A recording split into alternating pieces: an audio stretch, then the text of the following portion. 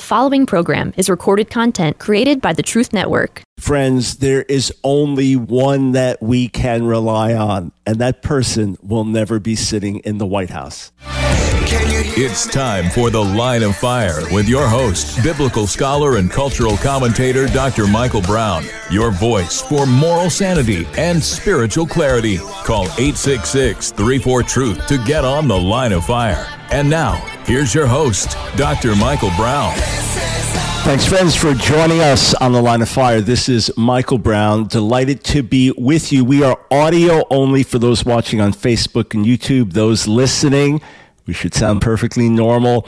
866-34-TRUTH is the number to call. I've got a guest that'll be coming on, fascinating guest at the bottom of the hour. We're going to have a very, very interesting discussion then. But I want to talk to you about the one and only rock on whom we can stand. All other ground is sinking sand. Yeah, if you grew up in church, you knew that great hymn, that Christ alone is the rock on which we can stand. As we are getting into the heat of the political season again with the 2022 elections upon us and with a lot of talk about 2024, I think it's so important that we are constantly reminded of this truth, that our ultimate faith can only be put in one place, and that is in Jesus alone. The political system will never deliver the way Jesus delivers. What I mean is the political system will always be mixed. Human beings can never deliver what Jesus delivers because human beings need saving, and Jesus alone is the Savior. So while we appreciate the work that people do, while we cast our votes accordingly, while we make our decisions accordingly, we must be very, very careful where we put our trust, where we put our hope. We must be very, very careful not to look to the flesh. That's why Jeremiah 17 says, "Cursed is the one that leans on the flesh, but blessed is the one who trusts in the Lord." 866-34-TRUTH. You can agree or differ, but I hope you hear my voice loudly and clearly today. I did a poll yesterday asking this question, and we took calls as well. The question was this, or in fact, I just posted another poll. I was looking at the wrong one here. Let me just scroll down to it. Okay, so my poll yesterday asked this question. Here we go. Do you believe that God has a special covenant with America because of our founding, or does he look at our country like every other nation, or is it somewhere in between those two options? And then I asked people to explain. So we got almost 1,300 votes, 83 comments of people weighing in with their explanations. So those who said no idea, that was 4.3%. Those who said that God has a special covenant with America, only 7%. Wow. Those who said somewhere in between, 14.3%. And those who said God looks at America like every other nation, that was the overwhelming majority. Almost 75%, almost 3 out of every 4. 74.3% of those responding to my Twitter poll, and these are going to be mainly conservatives and large numbers of Christians among them, says God looks at America like every other nation. Very, very interesting. I just posted this moments ago. I mean, literally moments ago, right before the show started. I mean, seconds before the show started, literally. And we've got our first, 40, 50 votes over on Twitter. If you believe in the God of the Bible, as he looks down on America today, do you believe he is primarily pleased with our nation or primarily displeased? You can call in, weigh in on this as well if you like. If you believe in the God of the Bible, as he looks down on America today, do you believe he is primarily pleased with our nation or primarily displeased? Now, only got the first 40, 50 votes so far, okay? But none have said please so far. Only 2% have said 50-50. Only 2% have said no idea, and 96% have said displeased. Now, why is that such a big issue? Because even if we think God wants to use America, bless America, the problem is America right now is not blessable without deep, sweeping, massive repentance in the church that then filters out into the society. America is not blessable right now. If anything, we should receive judgment. If anything, we should receive cursing, not blessing. Are you hearing me? All right. My book, The Political Seduction of the Church, which you can pre-order, signed, numbered copy, you can pre-order on our website, AskDrBrown.org. You'll find it right on the home page. This is only for the first few hundred copies of the first printing of a new book that comes out. We just do it at the outset, signed and numbered. So it's kind of a collector's item. It's almost 300 pages. It'll be one of these page turners, one of these eye openers, one of these oh my books, but one where I do my best on every page, friends, to be fair, to be honest, to be truthful before God and for you. Truly, to be your voice for moral sanity and spiritual clarity. That's why we do it, so that you can be healthy and thriving, so that every yoke of bondage can be broken off, deception can be broken off. It's the truth that sets us free. So, in The Political Seduction of the Church, chapter 10 is called The Fatal Error of Wrapping the Gospel in the American Flag. Now think of this for a moment. Let's say you lived in China right now, mainland China. What does that flag represent? Does that flag represent anything Christian to you? No, it's just another nation. And it's a nation that is heavily oppressing the Christian population and heavily resisting the gospel. So you're not going to think of being like a Chinese Christian nationalist, are you? Because that's just China, and China needs Jesus. And think back to the Roman Empire, the flag, the banner of the Roman Empire. Christians in the early centuries did not associate that with the gospel. That was a worldly empire that often persecuted Christians and was often hostile to the gospel. There was not a slogan among the early Christians, let's make Rome even greater, right? You say, well, you're against making America great. No. I'm all for God blessing America. My point is that's not part of the gospel. That's just God dealing with a nation. What I mean is that making America great is no different than having a notion of making Rome great again or making China great. Those are not gospel issues. The gospel issues for the Roman Empire to know Jesus, for China to know Jesus, for America to know Jesus. That's the gospel issue. But in America, because of our founding and because of a bunch of our history, because Christianity has been the dominant religion, even if not practiced, because of all those things, my friends, we often mix Christianity with the gospel. We have many churches where we have a flag representing Christianity on one side, and then we have a flag representing America, the American flag, and they're both there. I've done rallies, Christian rallies, where it's not my choice, but at the rally, and maybe it was a leader's lunch and talking about politics and the gospel. Maybe it was something larger, but we said the pledge. Now, I'm all for the Pledge of Allegiance. I'm fine with that, but it was very odd for me to do it at the beginning of a Christian rally. I'm thinking, again, it's not being anti-American. It's just saying this is gospel. There's a difference. There's a difference. And we get them so confused. So Francis Schaeffer said this in 1984 in his book, The Great Evangelical Disaster. We must stand against those who had naively baptized all in the past and that would wrap Christianity in the country's flag.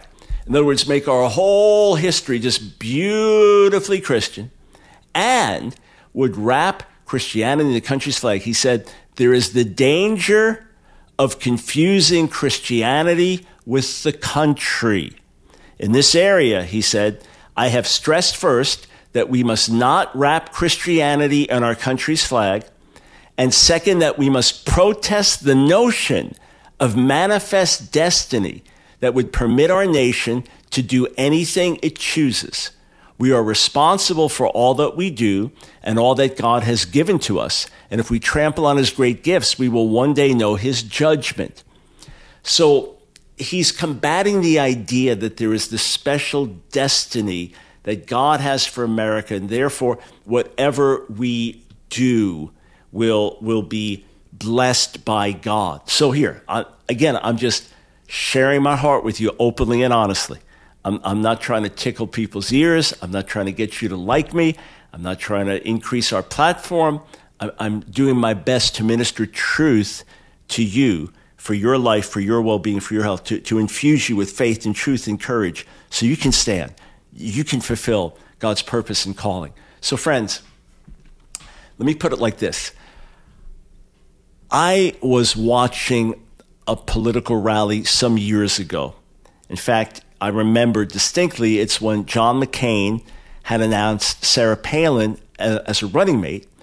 And initially when she came on the scene, very popular governor of Alaska, strong Christian woman, the consensus was that she was chosen because McCain was not considered to be a conservative enough Christian, and Sarah Palin would really fill that void. And I really liked, what she had to say and how she presented herself and all of that.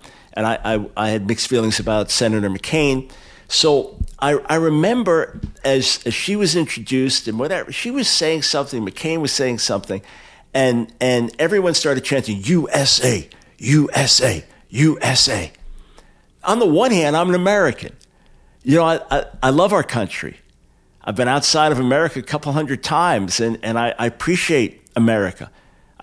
There's a reason people come flocking to our country from around the world. There's a reason people are doing their best to get into our country. There's a reason people are coming to our schools. There's a reason people travel in to go to our hospitals. Understand that. USA, USA. On the other hand, I felt very uncomfortable because I know that God looks down at us and is not pleased with so much. Friends, we must not mix the gospel with politics. They intersect, but we must not mix them. I'll be right back. You can't resist us!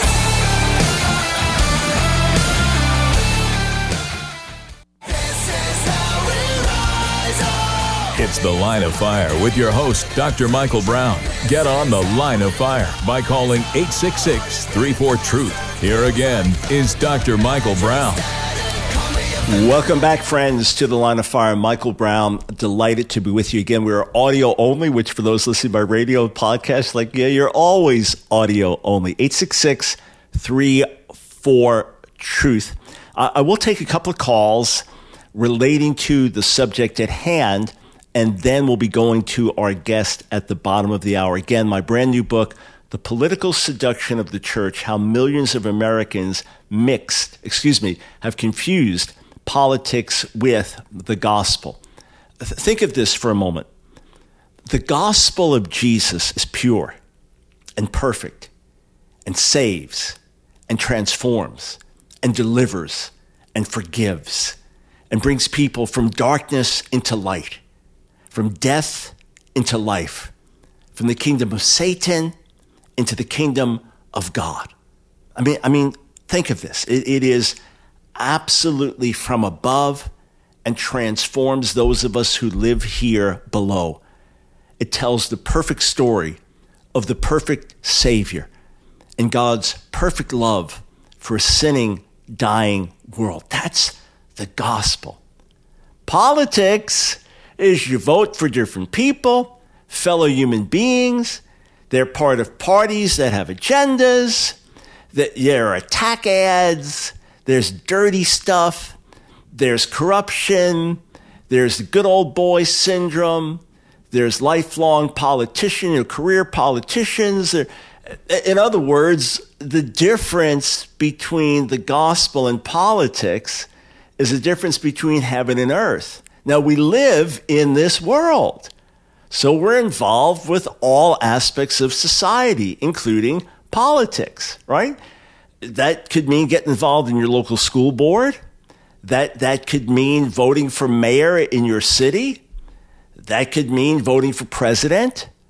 That could mean praying for our elected officials to come to know the Lord and act in godly and righteous ways, right? But we understand that these are two distinctly different things, correct? We also understand that the church transcends the world of politics. The church transcends every nation.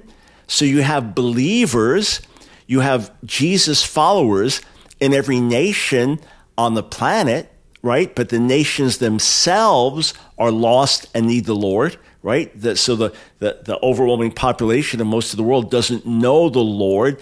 Within every nation, you have believers, and then the believers from every nation, Jew, Gentile, black, white, red, yellow, male, female, we all come together as one. And within the political parties, you may have one party that has more believers than the other, but neither party is the saved party, the church, right? But often we mingle these things in dangerous ways. Look, I know that many of you agree with me, but I know that many in your sincerity say, Mike, you don't get it. Dr. Brown, you're missing the point. We know that Trump is not our Savior, or Biden is not our Savior. We know that only Jesus is our Savior. But it's really important who we put in office, and you're making as if we're confusing the two. Look, I understand that in the heat of the 2020 elections, that none of you had a shrine to Donald Trump in your home. I understand that. I understand that none of you bowed down and worshiped at a big picture of him in your yard. I understand that. I understand that no one took communion thinking that Trump died for you. I fully understand it. And those who voted for Biden looked at him as God's man, whoever of you did that. I understand that you didn't have a shrine to Biden in your home. I get all that. There's no confusion there. But when we put our trust in a man, that this is the one that can change America, this is the one that can save the nation, and that man is another flawed human being just like us working with our flawed system, that's where we're putting our trust in the wrong place. And that's why so many people got so frenzied when it looked like Trump had lost the election. You say, but it was stolen. Stolen or not is not the issue. It was as if the world collapsed. It was as if it's over. We will never have another free election. I remember, famous actor John Voight saying only Donald Trump can save America. Now, he didn't mean in the God sense. He meant in terms of a man sense. But that kind of language is dangerous. And that's why I witnessed it with my own eyes, friends, online. I witnessed it with my own eyes. A respectable Christian leader reading from the Psalms, praying down curses on those that he had believed had stolen the election. Seriously. A respected Christian leader and hundreds of people adding in their amens as it was happening. I thought, what is going on? That's why I wrote The Political Seduction of the Church, and that's why I will be a broken record, by God's grace, for many months and for many years, saying, Jesus, Jesus, Jesus. Let us keep our focus. It is on him. It is on him alone, to the glory of the Father. Let us not mistake the gospel for politics. Do I believe Christians should run for office? Absolutely. Do I believe Christians should vote? Absolutely. Do I believe Christians should call on their elected officials to do what's right? Absolutely. Do I believe Christians should be involved in what happens in their schools and in local settings and local politics? Absolutely, especially as the need is there and the need is real. Absolutely. Do I believe that we should bring the political scene front and center in the church? No. For prayer, yes. For prayer for the salvation of leaders, but as a central focus in our churches, no. 866-34-TRUTH. Let us go to Connor in Colorado. You are on the line of fire. Hello, Dr. Brown. How are you doing today? I'm doing very well, thank you. Of course. First, I just want to say thank you for your ministry. I've been listening for a few years now, and I know it's been a blessing for me and for many other people, so I just wanted to say thank you. I haven't really had the desire to call in until now, but I wanted to touch on politics in the church a little bit since you've been bringing it up so much lately, and I wanted to push back a little bit, but also agree with you in a way and just kind of get your thoughts. Yes, sir. I agree with you that the church and the gospel should be above all for Christ's flock. But the reason I want to push back a little bit is that I believe that we are called to go out into the world and to confront evil. And whether that's in the realm of politics, school board meetings, or even in our own church, I believe basically to obey his word, we need to confront evil where it's found. And I think it's important for Christians to be involved in politics and things such as that. And the discussion you had the other day, I forget the guest's name, but he was talking about the basically legalized child mutilation that's happening in California. And I just believe that not confronting this with the gifts that God gave us, in my opinion, would be in a way disobedience to him. I believe Ben Franklin, one of our founders, even said something that rebellion to tyrants is obedience to God. Mm-hmm. But however, I do want to agree with you because I believe it's super important that we do not intentionally wrap the gospel in the flag. And I think that Billy Graham's metaphor of a marriage between the church and the right, as you were talking about the other day, is a perfect example of that. But I just wanted to say I think there's a defining line between trampling on the enemy and turning our political opponents into the enemy, because, you know, we do not fight against flesh and blood.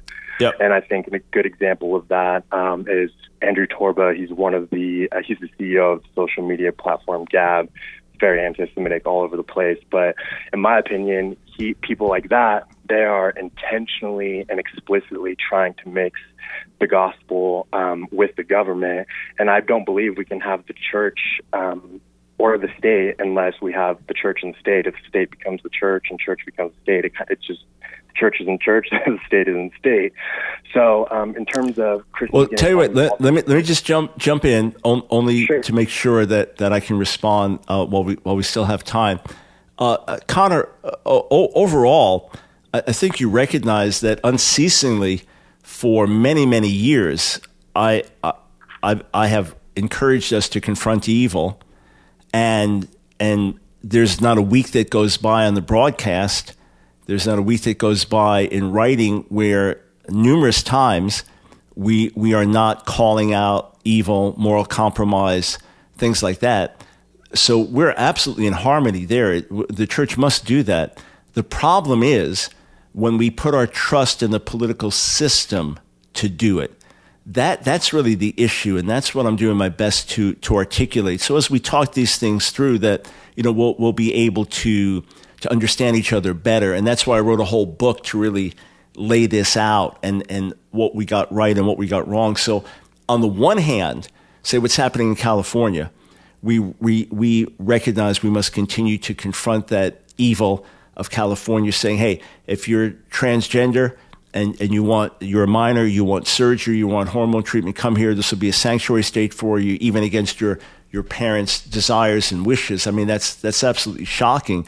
And we're calling on the legislature to do the right thing. But without the gospel radically changing hearts, without the church living as the church, without the lost being reached in a profound way, all we're going to do is put a Band-Aid on someone having a heart attack. So that's the bigger issue there. So we are very much in sync, sir.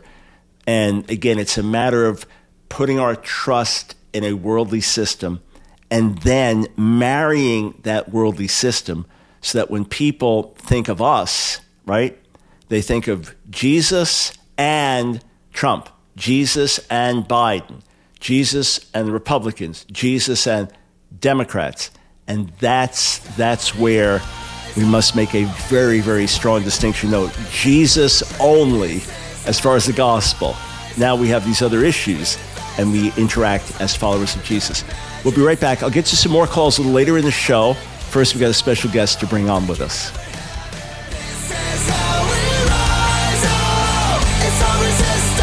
You can't resist us.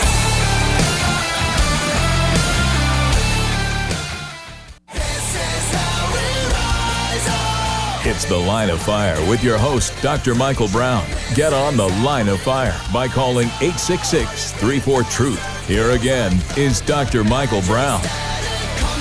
Thanks, friends, for joining us on The Line of Fire.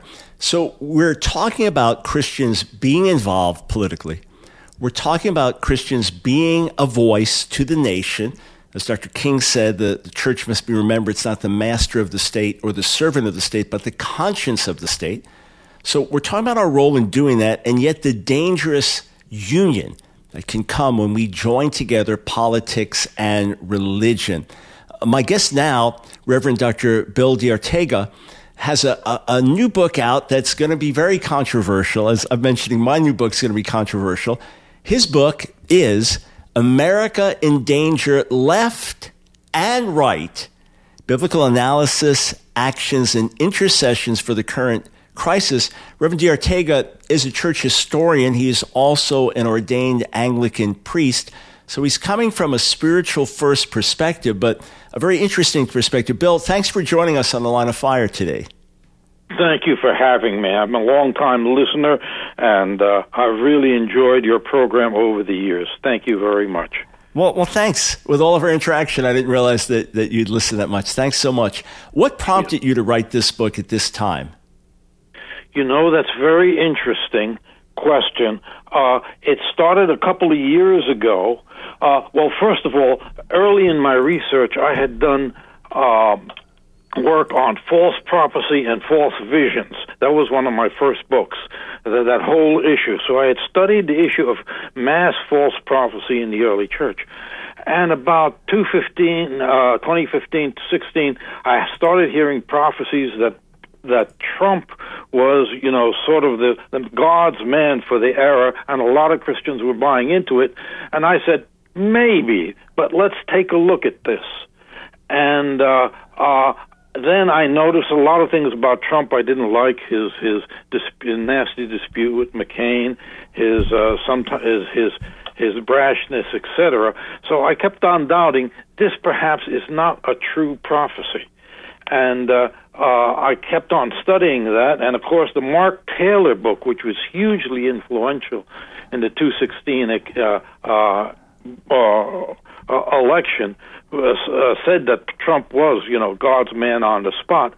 And that book contained blatant errors of prophecy and things that God would not say, etc.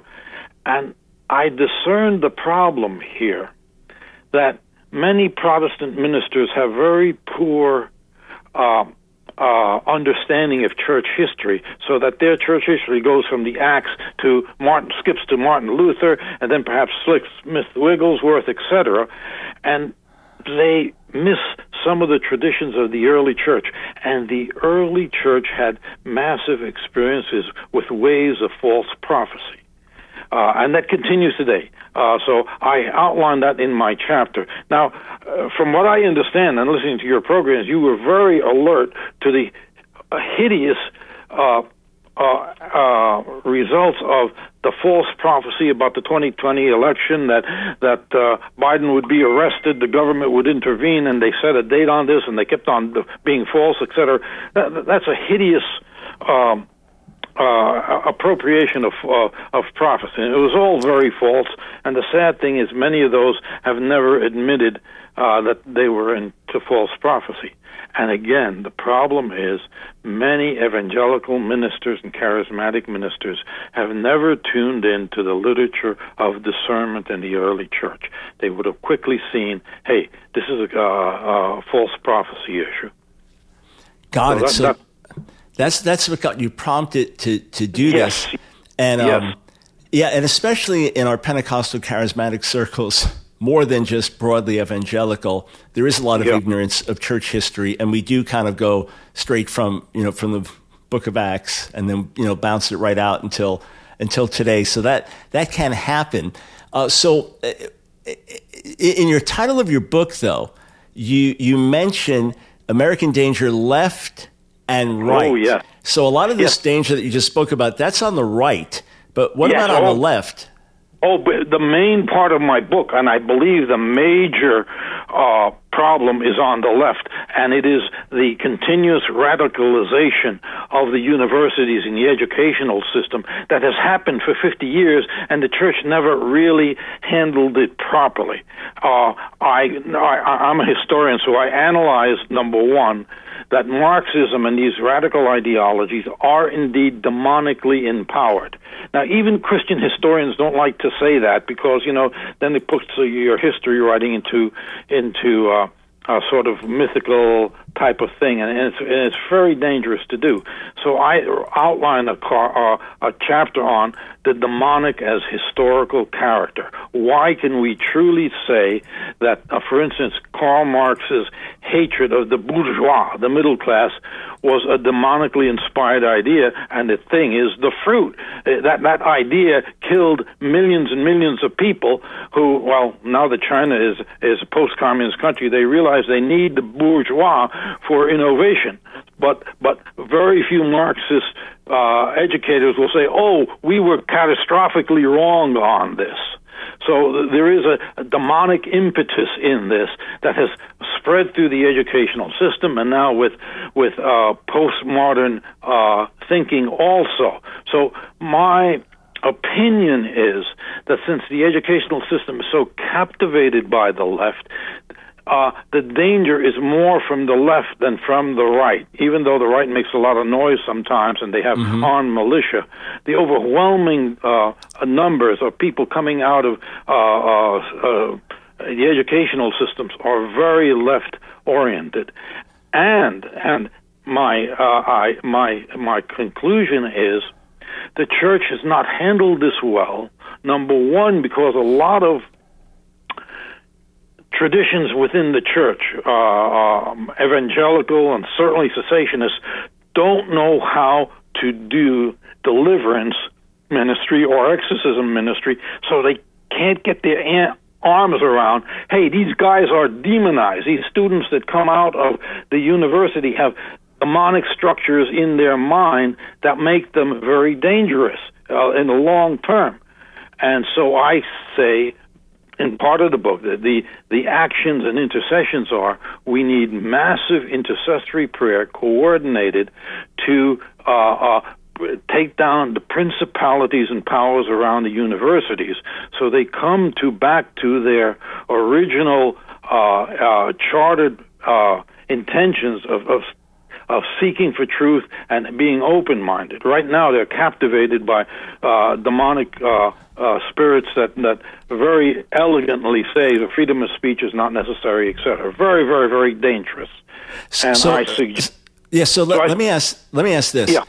We understand that we don't have the power to drive demons out of people that do not want to be free. In other words, we can't just walk around driving demons out everywhere. You talk about massive intercession that's needed to deliver universities from power. So how does that work? In other words, what are we praying for? Yeah, okay. Number one, the intercessory prayer is like heavy artillery, which can prepare the hearts. You see, then, and I've had a little bit of experience on this. You see, the old Billy Graham system of gospel preaching, gospel preaching, and altar calls is not going to work because these kids and professors will not come to a Christian church.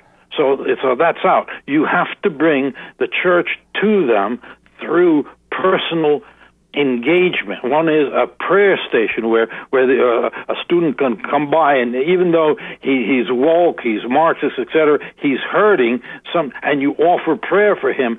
That will give an insight and entry into, the spiritual stuff is true. You see, you have to do that. You have to intercessory prayer, personal engagement, and now the Lord used me to discover this, and I thought, this is a little bit crazy. Acts 13, 8-12. Paul, and I call this a command disablement. The sorcerer Elymas was coming against the gospel, and Paul disabled him with blindness, and that astounded the witnesses, etc.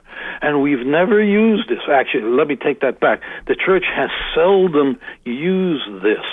And I believe this can be a tremendous tool if we awaken to it, to, for instance, stop a school board from adopting the most radical agenda, etc.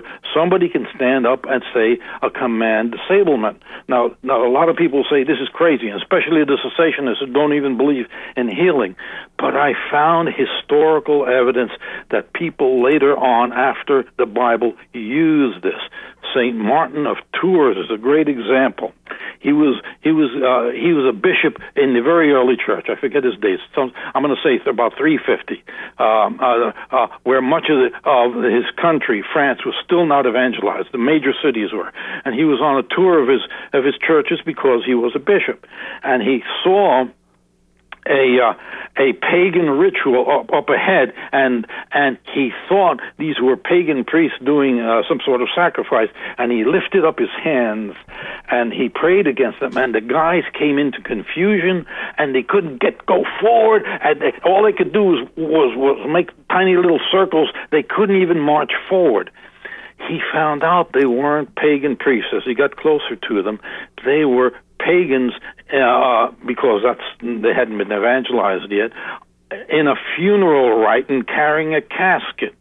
Now, even though his original idea was wrong, the demonic attachments of those people, and probably they were carrying food offering for the dead and stuff like that, was enough for his command disablement to work. Now, this has tremendous implications for the church today. We are so frustrated that when we argue in front of school boards or a CTR committee comes to a corporation, they don't listen to us. What if we issued command disablements? Wow, that has tremendous. My take on that. Obviously, we have that one example there in the book of Acts with Paul in Acts 13. My take would be, first, we shine the light as brightly as we can, which I'm sure you agree with, right? And let me talk fast because we're just about out of time. So number one, that we shine the light as brightly as we can so the light exposes the darkness. Number two, we pray for God to bring into confusion those who want to do harm. We can certainly pray that. So friends, even if the command disablement thing strikes you as odd, you can get there in a different way. Lord, bring confusion on those who seek to do evil.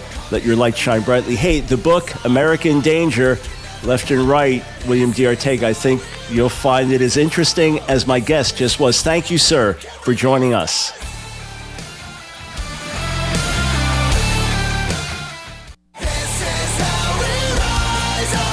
It's The Line of Fire with your host, Dr. Michael Brown. Get on The Line of Fire by calling 866-34-TRUTH. Here again is Dr. Michael Brown.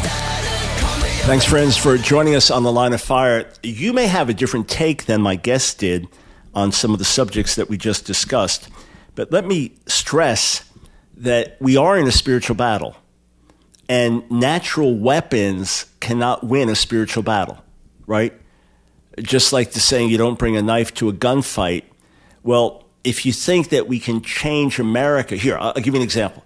If you think that we can change America by protesting in the streets, and that's going to bring a fundamental change of heart, no, now you're fighting a spiritual battle with natural weapons.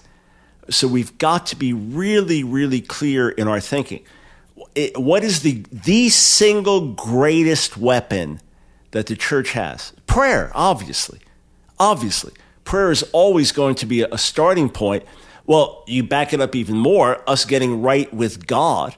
So repentance in our own midst, as I've said endlessly, that when I walk into a hotel room at night and flip the switch on and nothing happens, and I'm checking in, walk in the room, flip the switch, the light switch, nothing happens, I don't get mad at the darkness. My question is, what's the matter with the light? Either the light switch is not working, or a bulb needs to be replaced, or something else needs to be turned on somewhere. But that's the question, what's wrong with the light? So presuming that we get our light shining, right? So we start with the church being the church. We start with the church being revived. We start with repentance in the house of God. We start there. We give ourselves to prayer. America can be dramatically shaken. And we get involved as well. It's not either or. It's a matter of emphasis. It's a matter of priority. It's a matter of where is our heart. 866-34-TRUTH. Let's go over to Indiana. Jan, welcome to the Line of Fire. Yeah, hi, Dr. Brown. It's me again. You know, you was talking about Trump and the Christian nationalism and stuff. What really helped me there during all that time, because Mr. Trump's personality I wasn't fond of, but I did like his policy. Yep. But what really helped me, and I didn't read those books about the whatever prophecies or all that. I had heard of them, but I didn't read it. But what helped me was Joel Richardson had done a message on Habakkuk. And I thought, well, I want to hear this. So I went to it, and then I read Habakkuk, and Habakkuk was basically crying out for Israel, for his nation, and telling God, he was complaining in the very first chapter, you know, how long am I going to cry for help? And you won't hear. Don't you see this violence? Don't you understand what they're doing to us? Don't you understand this? And you would think that God would have said, Habakkuk, I hear you. I'm going to answer you. It's going to be okay with Israel. But that's not the answer he gave him. No, it's not. Instead, he tells him this nation's going to rise up. They're going to choke you, invade you, and do all these things. And then Habakkuk continues to complain, and he's like, well, Lord, I know you're the God of the sea, and you've got ways of doing stuff.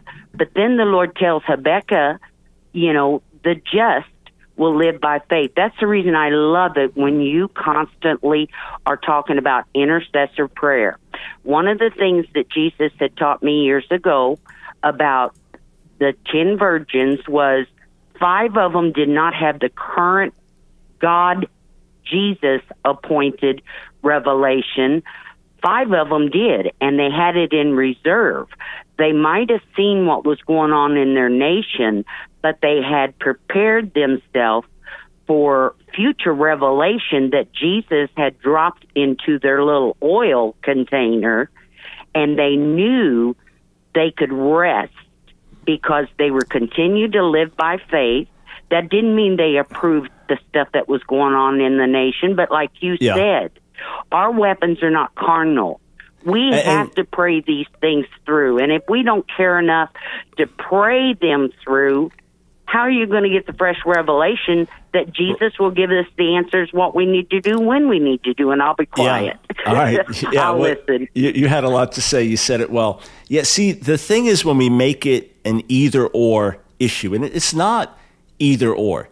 It's prayer and action. It's preaching the gospel and feeding the poor.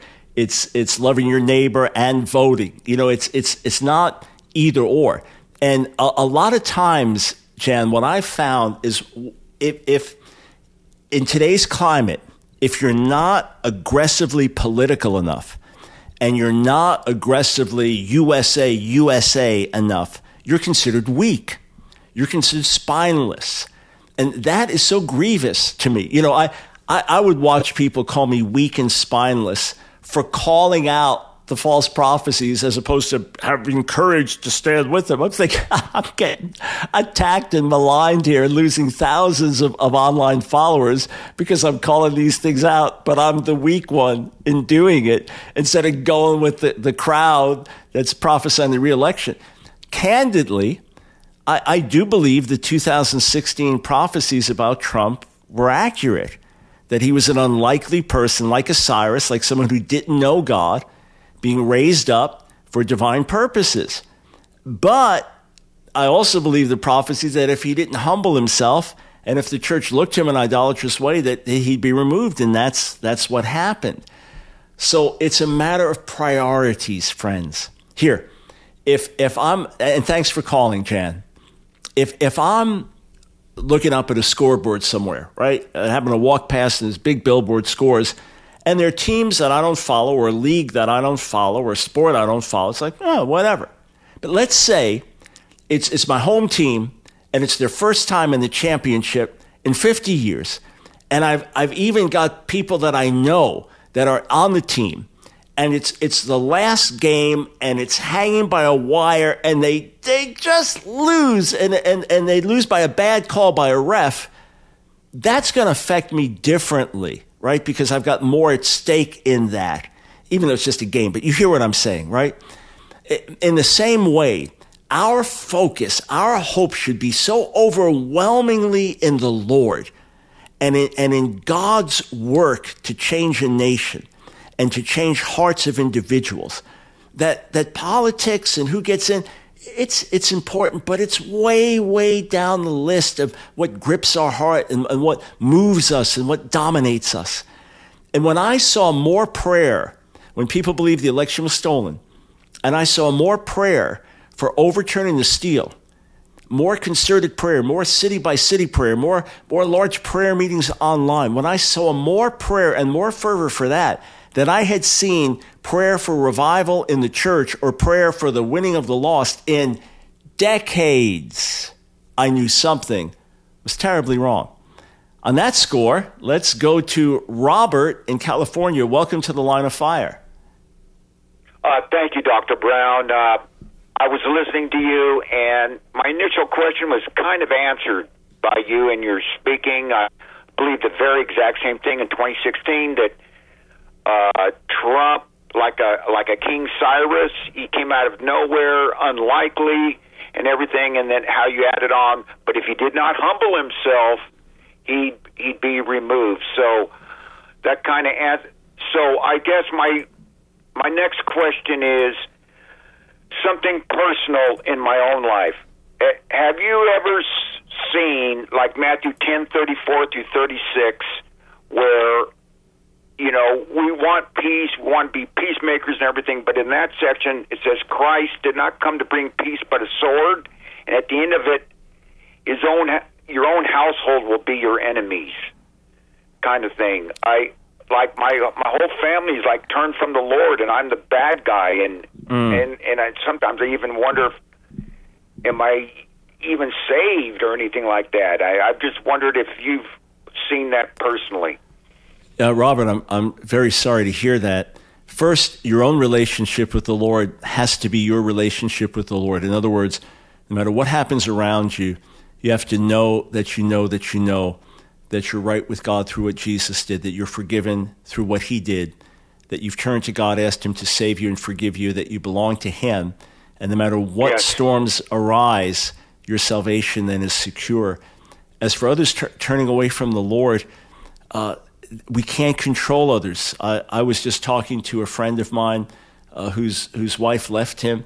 He loves the Lord. She told him he's been a great husband, but she just turned away from God and went off with someone else. And it's tragic to see. In the context, though, of Matthew 10, what Jesus is speaking of there is that there is this messianic expectation that the Messiah would come and bring peace, which he will at his return, but that with his first coming, he said, quoting from the end of Micah 7, he didn't come to bring peace, but a sword, namely a sword of division, because families would divide over him. So for everyone listening, if, as you follow Jesus, not in an obnoxious way, not in a self-righteous way, not in a way that's condemning to others by your arrogance, but as you genuinely and sincerely follow Jesus and seek to be loyal to him, if that means that a separation comes, then it comes. If that means that people turn against you, then they turn against you. If it means that families separate in profound ways over Jesus, you can't control that. All you can do is be a peacemaker. All you can do is love people.